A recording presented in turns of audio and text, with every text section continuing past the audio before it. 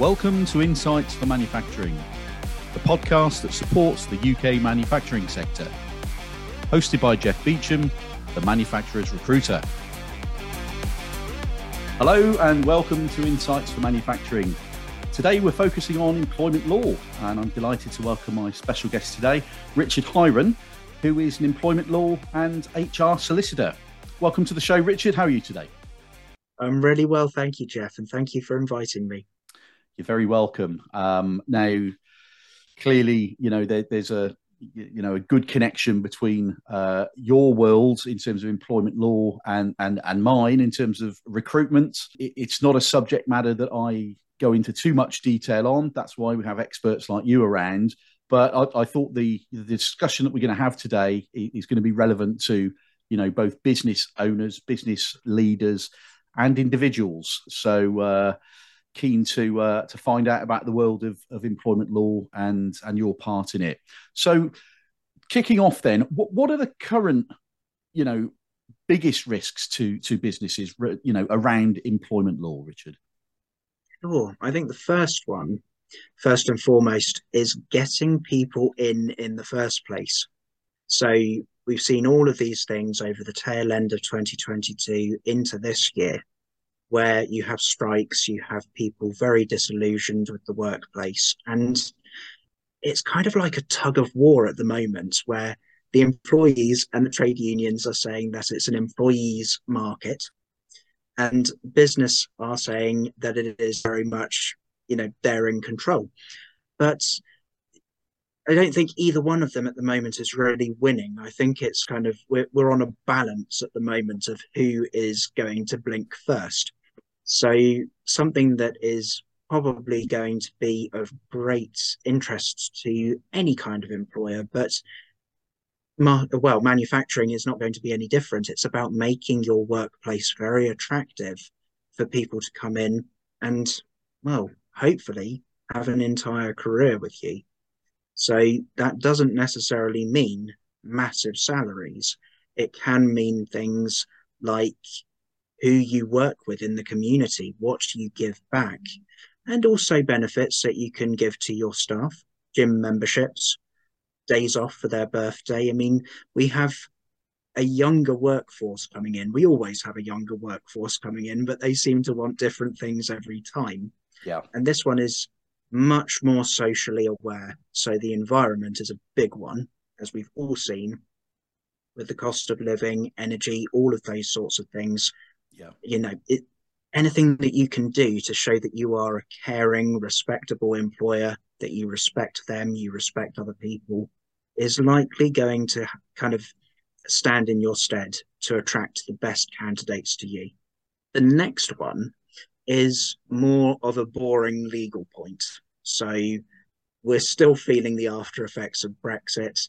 There is going to be what is called a sunset of retained European Union law. So since we actually had Brexit, we've been surviving on a kind of inherited EU law that is British law. But that's going to change this year. So we are completely in the dark about what is going to remain, what is going to leave. It's kind of like Brexit all over again. But, things like unfair dismissal, transfer of undertakings, which is probably better known as 2P, working time regulations, all of those things that you and I have known as just a given are all potentially up for grabs. They might be going. From a personal perspective, there was a suggestion in Parliament recently that the review of all of these laws and what will be going, what will be staying, would hopefully be extended to 2026. But unfortunately, that was declined. So we're going to have 2023. We're going to see a lot of laws, not just in employment law, but across the board, either staying or going. And all I can really say about that is keep an eye on the news, because the thing with all of that is we can potentially feel in the first instance that, hey, all of this regulation is going out the door. But actually, a lot of that regulation contributes to an employer's workplace culture. Sure. So people worried about being dismissed. If suddenly unfair dismissal rights went out the door, then you'd probably have a very unhappy workforce thinking, I could be dismissed for any reason at any time whatsoever. Yeah. And thinking about it in that context, I mean, well, nobody likes to be on the knife edge. So I think the point that I'm trying to make really is that it's a very uncertain time. It is going to be, I think, equally as uncertain as the furlough situation, as Brexit itself. It's going to be our next major challenge. So it's worth keeping an eye out for.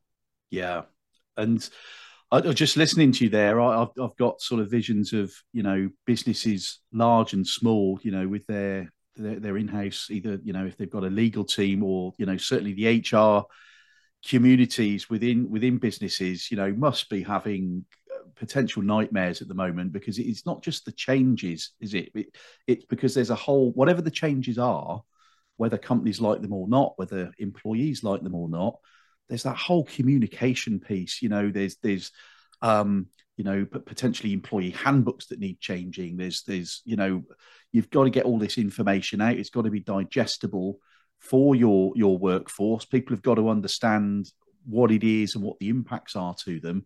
So that's going to suck up a whole load of resource, isn't it, for businesses? Whereas, if just for example, Brexit hadn't have happened, if we hadn't needed to go through this period of change, laws don't get changed that often, certainly in terms of employment law, not major ones anyway.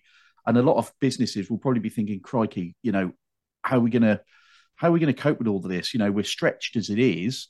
We haven't got a great deal of additional budget to bring additional people in. So it is going to have a bit of a burden on organizations, isn't it? And like you say, from an individual perspective, there could be people working in businesses that are going to be a little bit fearful about their future, because processes and rules might change. So really important point. Thanks for sharing that. Thank you. So talking about UK manufacturing specifically, how, in your opinion, could UK manufacturers work more proactively to avoid legal non-compliance? I know that's quite a wide topic there, but what are your thoughts on that in terms of them being a little bit more proactive rather than reacting to things when it's too late? Of course. I think one of the best pieces of advice for any employer, but manufacturers, it works equally well for them, is start from the foundation. Don't run before you can walk. So the thing that I'm going to reference in particular are contracts of employment and staff handbooks. Yeah. They are often seen as a complete nightmare. You have to do them, you have to give them to people by day one or before of them actually starting work, and let's just get it done, get it out of our hair. But the thing with contracts of employment and staff handbooks is that when they are drafted properly, they can really reflect your business. They can cut some of those awkward situations in the bud and answer the questions that people just ask day by day. Of course, you're bound to find people who will ask a question whether it's written down or not. Yeah. But people are very intelligent creatures. If they think that it's covered in their staff handbook, if it's in their contract of employment, they will read that. And the process that you set down can actually help you to guide them to reduce the number of problems in your workplace on a day-by-day basis, save you management time, save you money, and get everything working like a well-oiled machine. So it's well worth investing in those from the very beginning. Yeah. And that sort of ties in with something you said earlier around the whole hiring and staff retention piece. If you've got most companies will have a set of values, mission statement, and all the rest of it. But I think the employee handbooks and contracts, that I see them. Yes, it's a legal thing. You have to have them, but looking at it from a slightly different perspective, these documents could also be be seen as it's a great marketing tool for the culture of the business, as you say, because a lot of companies will struggle to get in the right sort of talent. But trying to become an employer of choice, if you've got really good values and you're living and breathing them throughout the organization, it's being driven from the top of the board right through to the team members on the shop floor. These documents are, it's written evidence about your procedures, about benefits, about that it's not, a lot of people see them as a, make sure you don't do this, otherwise this might happen. That they are seen a little bit of a sort of policeman or sort of deterrent to stepping outside of the guidelines. But it's not really like it. At the end of the day, working for an organization, it is it's a relationship between two parties, and to have that written down, documented clearly. But it does give that, I think it gives a very clear representation of the company's values. And if there are really interesting benefits, people should be shouting about them a lot more. A lot of people get a job and they look at their contracts. If they're happy, they sign it and then they start the business. And if I was a betting man, I'd probably say 90% of people would not ever look at their contract again unless they've got a problem or they're looking to leave and check what the notice period is. How many people revert back to their employee handbook more than once a year, if at all, after they've done a quick scan when they get their onboarding pack through the post, So they're really important documents, and they're good to refer back to, aren't they, from time to time?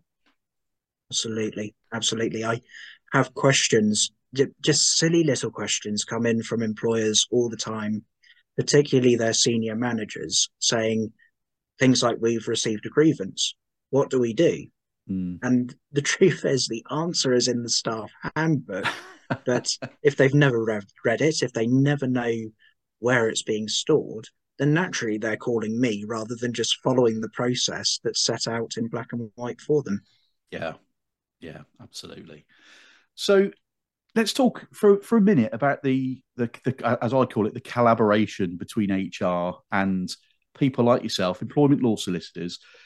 I mean, HR and employment law specialists, really they should be the best of friends, but that's not always the case. Why do you think that is? What are the sort of challenges around that sort of dynamic and around that relationship? That's an interesting one. I think it's to do with our skill set. And I think I should lead in by saying that there are a number of employment law solicitors who have switched sides, if you like, to human resources. I myself did it very briefly. Yep. And even though it was such a holistic, I wouldn't say therapeutic, a learning experience, it was kind of like I had taken my skills and I put them into somebody else's head. And I pulled those back with me because I wanted to retain my qualification as an employment law solicitor. Who wouldn't, after all of that hard work? And I found that I brought my human resources head with me. So I think one of the struggles is HR, whether they are in-house or external, they want very practical advice, and they want to give very practical advice. And they and their clients always want it to be that beautiful buzzword, commercial. Now, who can say what commercial is, really? I think it's probably money saving, but I might be wrong. The thing with lawyers is that we are very process driven. And if you don't tick a box, we can become very concerned that you will fall foul of problems in an employment tribunal. Okay.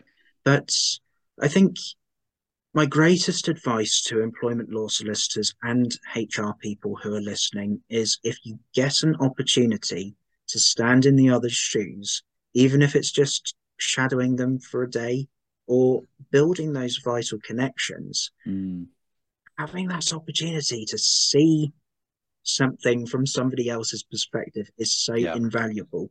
Because for me, I've found since then, my advice has been far less rigid. It's more fluid because you can bend the rules without breaking them. Yeah. But it's just knowing how far you can test a point before you have to say this far and no further. Yeah, because I suppose there's you've got your specific skill set. HR have got theirs. There is that sort of middle ground. There's a little bit of overlap in there, and like you say, you know, if some people have had a little bit of previous experience in both camps, then that's a win-win for everybody, isn't it? But that sort of middle ground where, you know, good HR professionals would have a good basic understanding of employment law. They have to, and you know, if there was anybody in a business, I guess, that would be more inclined to focus on their own professional development and keep on top of, you know, changes in legislation, HR are going to be all over that. But I suppose you do get that situation where, you know, where do you draw the line? Where does an HR professional make that decision as to, I sort of know what's the best, but I don't know. I mean, I don't know because I don't work in HR, but, you know, I suppose you're going to get individuals that are very, very risk adverse, and they would always pick up the phone or drop an email, even if they're 1% uncertain on something. Then you get others that would sort of assess it, do a quick risk assessment in their own mind, and think, yeah, I think we're okay. It would be remiss of me to say, you know, the smaller businesses may be at more risk of going in the wrong direction in that scenario, because they don't generally have big teams. They probably, you know, a lot of small businesses certainly don't have a legal counsel, legal teams, and all the rest of it. So, you know, the onus is on, you know, the HR manager or HR director to be absolutely clear as to what their knowledge and capability is at that time for that certain topic, and knowing when to reach out to people like you know, the sake of an email, the sake of a phone call or a meeting, you know, it could actually save hundreds, thousands, millions of pounds. It's an interesting dynamic. I'd love to be a not necessarily a fly on the wall, but I'd love to walk in HR shoes for a day. I think on things like this, because I think everybody should be a little bit more aware of the ramifications of, you know, the laws that we have to abide by in business, really. So, Yeah, yeah, as well as supporting businesses and organisations themselves, I know you also help individual employees. What types of challenges do you support employees with? I mean, are there typical scenarios that pop up more often than others? I mean, what do you normally hit with from week to week on the employee side? sure. The thing with employees is something has usually gone wrong, or there's an effort to avoid something going wrong. Yeah. And what I mean by that is settlement agreements. So that is essentially where an employer has offered a member of staff an agreement to waive any kind of claims that they might have. It might also result in their employment ending. Yeah. But a key part of that is that that person has to come and see a person like me for advice for it all to be legal. Yeah. And so we sit down, we have a chat about everything that's happened and the implications of it, and also any kind of compensation that might be related to that. And then we get it signed off. We ask for amendments if we need them before we sign. But typically, I'd say any amendments are quite minor. So that's pretty much the big one with employees. The second one that I see often is tribunal claims. Right. Okay. I do tribunal claims, but they're not my passion area. My passion area is actually building a situation up. So, say that an employee has a disciplinary or a grievance, and they are trying to proceed through that process in the best possible way. I see so many mistakes being made by both sides, admittedly, during that process. Mm. And to simply be there sooner to help the employee out, to say, okay, they're doing this, let's take this step to protect you, to put you in a stronger position in a tribunal, is part of what I like doing, because Okay. it means that if there's a tribunal claim, that person is then not sat in front of a judge who is telling them, you didn't do X, Y, and Z, so I am going to knock A, B, C off of your compensation. Similarly, by becoming involved in the situation far sooner, we can avoid the tribunal altogether Yeah. if the other side will negotiate over that settlement. And then it just saves so much time, stress, and money Yeah. for everyone involved, especially the employee. So get in early if you've got any challenges or queries or inclination that it's going to go, anything's going to go legal, is get some advice early doors, and make sure that you've got all bases covered, really. And I like what you said about it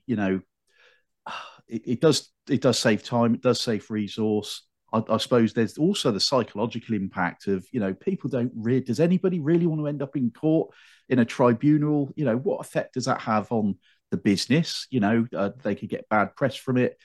It affects morale in the boardroom and in leadership teams. The employee, could be going through, I don't know. I haven't been through an employment tribunal, myself, but the stress that an individual would go through that process in court, could have a real, even if they end up staying with the business, that might have a real damaging effect on their mental health, their outlook, their morale. It's probably best that everybody gets things sorted out where they can. It's not always possible, but sorted out early. And as you say, that the bottom line is it saves money. That's not the most important thing, but in the environment that we're all living in at the moment, businesses certainly don't want to be putting themselves at risk. A court case could wipe out the profits completely of a small business. And again, the negative impacts in the wider business community. If you've got an organisation who's part of a group, you've got other companies within a group.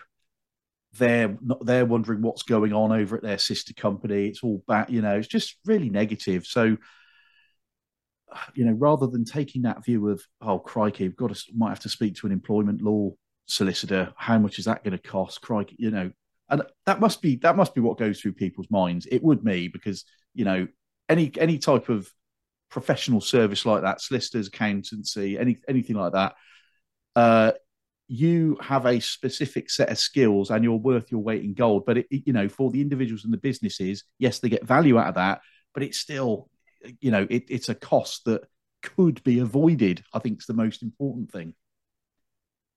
I imagine that it is probably seen as akin to going to see a dentist, but we try and remove the jagged things going into your mouth where we can. Yes, absolutely. Oh, I had a flashback of Marathon Man then with Dustin Hoffman. Is it safe? Is it safe? That's right. And if you're not sure, speak to an employment solicitor. Okay, so you've advised across different sectors, Richard, but from a manufacturing and engineering perspective, what's been your most challenging or rewarding mandate today? Is there something specific you could share with us without sort of breaking any confidentiality agreements? Sure, of course. I'll keep it quite vague, but still try to explain it. Okay, thank So, you. a few years ago, I was working with a packaging company in North Hampshire, and they had not had their contracts reviewed in quite some time. Mm. They had 20 plus employees who were going to be affected by contractual changes. And their focus, understandably, was on purely getting the contract in place. Okay. The advice and I'm going to reference P&O ferries and everything that happened there, was that because they had more than 20 employees who were going to be affected by this, they had to consult with those employees. Yeah. And I can understand it. For a business owner, it must be crushing to think, all I've got to do is get this contract in place and I can roll it out to my staff, to then be told that you have to elect representatives or get a trade union in Yeah. and discuss it all with them. I can understand that. The flip side to it, and I was very fortunate because the business owner was very self-aware. He was not one of those people who tried to look on Google and pull loads of different clauses together to get this contract that probably looked like a cake that had exploded. He was very self-aware. He knew he couldn't do it by himself, and he wanted something that really reflected the interests of the business and how it worked. So he wanted to get everything done appropriately. It wasn't particularly what he wanted to hear, this advice. But I think the really important thing was he understood that by getting this process done properly, he had in his pocket what I would call the Cinderella moment. So you've got that part at the end of Cinderella, whether it's the book or Disney or whatever, where the glass slipper has smashed and I forget who he is, the Duke or whatever, is in complete hysterics. And then Cinderella just pulls this other glass slipper out of her pocket and says, but I've got the other slipper, which proves that she was the woman who went with Prince Charming or whoever to the ball. It's very similar to that kind of situation, which is why I call it the Cinderella moment, where if you've negotiated a contract or at least consulted over a contract with your staff, and then at some point in the future, somebody says, well, I didn't agree to that.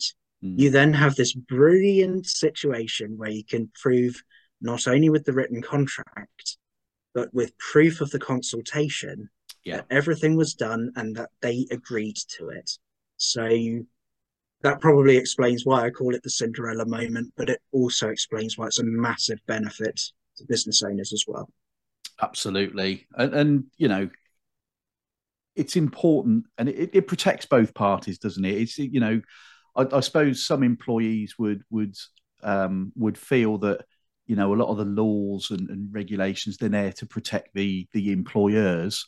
But, you know, getting great advice, great legal advice, getting contracts sorted out properly between the two parties, it's for everybody's benefit. You know, circumstances can dictate opinion on who might be benefiting most from a set of rules or actions that have gone on, and then it all goes into dispute or what have you. But, you know, to get them sorted out properly, it's in everybody's best interest, isn't it? Yeah. And you've also picked up on a very interesting point where employees think that employment law benefits employers. Employers think that employment law benefits employees. So we've touched on it before. It's one of the fascinating things with employment law is that perspective.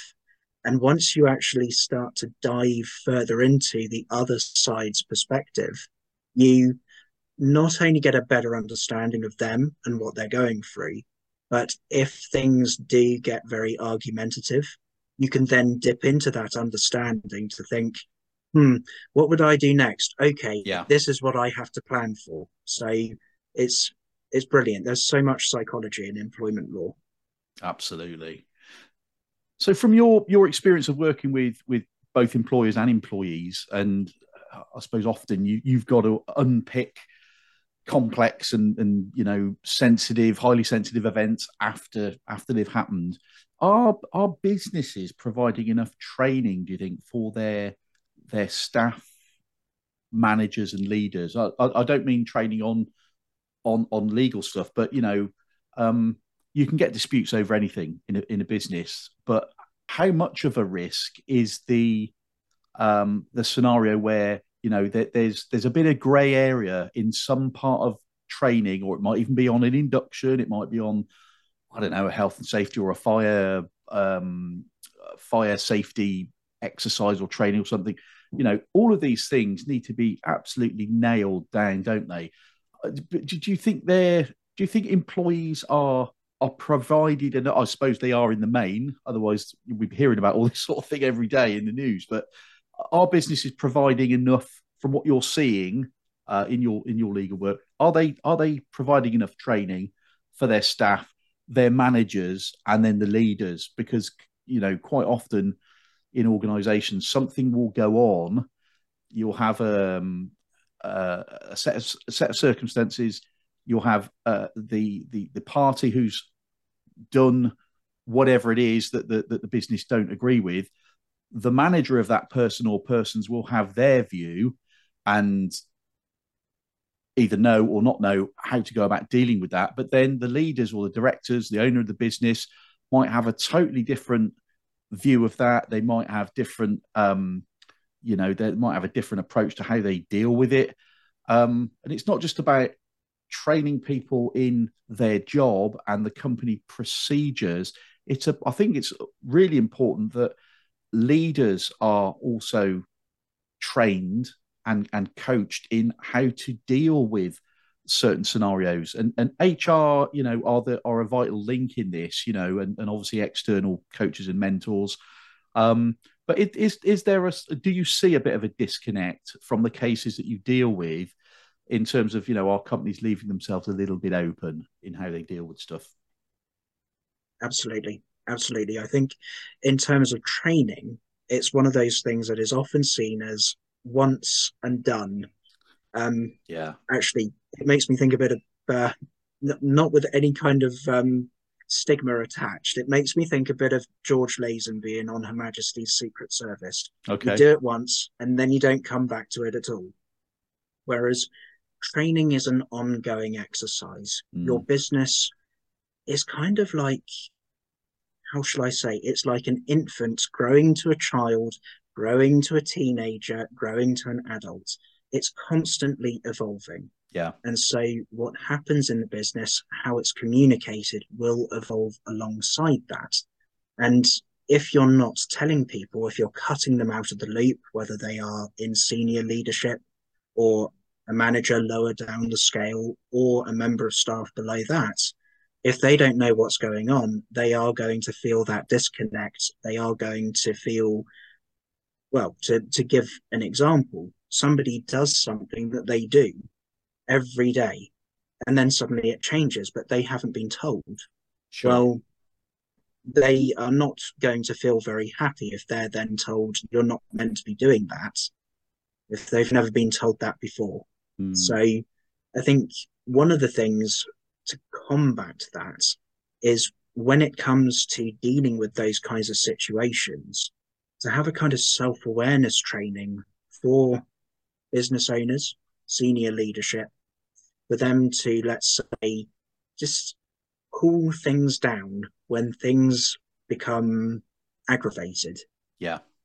So one of the examples that I see very often, being a lawyer and the fact that we rely so much on written evidence, is you will see an email where things have gone from being okay to very incendiary.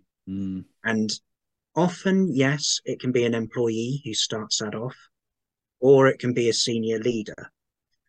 Whoever starts it off, it can be very helpful for a senior leader or a business owner to be able to see that email that is, let's just say, slagging them off. Yeah. And to respond in a very self-aware way, because an employment tribunal will look at that and think, okay, this person is just being a nuisance. They're not seeing how they are impacting this situation. Whereas this senior leader stroke business owner is responding in a very reasonable manner. It's clear who the problem is here. Yeah. So, and that does affect anything like compensation, whether you've done anything wrong or you've done everything right. So it's well worth investing in that, because it saves money in the long run, and it makes a happier workplace, because even if you do have somebody who's pushing your buttons, you have the safety net of being able to go to your senior leadership team and say, this is happening. Do you think I'm doing the right thing? Yeah. And that brings me on to, I mean, I bang on about culture all the time, but emotional intelligence. If the entire workforce and leadership all had impeccable emotional intelligence, probably you would you wouldn't be doing the work that you do. But it's so important for leaders to have that self awareness, and emotional intelligence, empathy, are skills that a lot of people say, oh, they're soft skills. We're more interested in profits, we're more interested in acquisitions, or gaining more market share. The moment you start neglecting your employees by not listening, by not having that empathy, it can open up a whole can of worms. And I love what you said about it's mitigating risks of things blowing out of proportion, isn't it? And you get a snotty email. Do you react to it straight away? I suppose a good leader wouldn't react to it for a while. They'd probably blow off steam offline and take a measured approach to it. I think we've all had some sort of experience of that, either on one end of that or the other.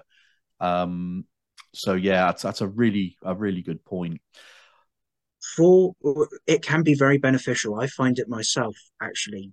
If I receive that kind of email, I draft the response that I want to send, then Yeah. I stop. I go and get something to drink. I come back to it. And often I'm sat here laughing at the response that I want to send because I've just completely cooled down, and Yes. I put it in a much more reasonable way. Yeah. No, absolutely. It's I think yeah, it's a good process to go through, isn't it? You have to get the information. You have to really do that brain dump of how you're feeling at the time, because sometimes if you don't do that immediately, obviously don't press send. But if you don't do Yeah. that, sometimes the email that you do end up sending might be missing out on something that is actually quite key. What are your plans for the rest of this year then, Richard? Yeah, sure. So, I work with two firms. One is called Satford Solicitors. The other is Woodstock Legal Services in Poole, Okay. in Dorset.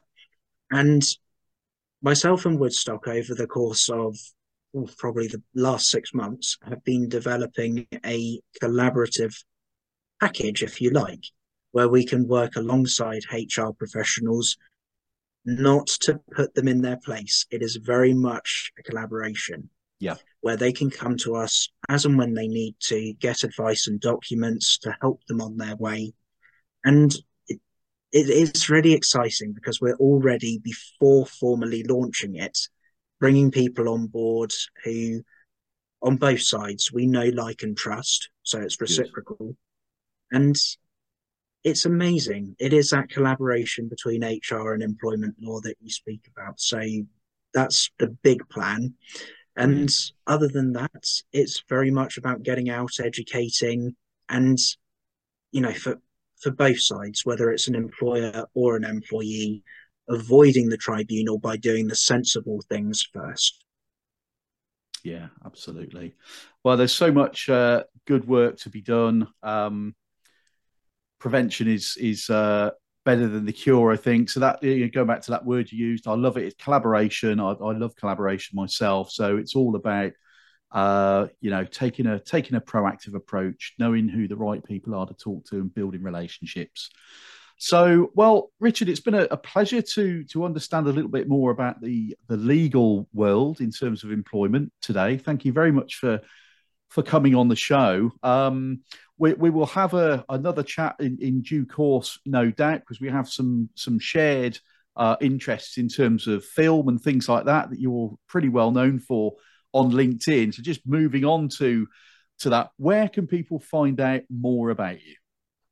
Of course. Well, if you look for me as either Richard Hiron or the Hironator, which is my, I guess, my nom de plume, if you like. So that's you can basically find me on LinkedIn, Facebook, and on Instagram. Okay. And all of those sources, you will find stuff about what I've been watching, and also employment law, and hopefully how the two of them are actually quite interesting topics that interrelate. Absolutely, and that's how you and I first came into contact, was through, you know, your posts around movies linked in with employment law. It caught my eye, and you know, I've been following you ever since. So okay, well, thanks again for your insights today. It's been a great chat. That wraps up today's episode. I hope you've enjoyed our discussion. I'm sure the audience will as well. Thanks to Richard Hiron, the Hironator. Thank you for listening, and look out for the next episode of Insights for Manufacturing. See you next time, and bye-bye.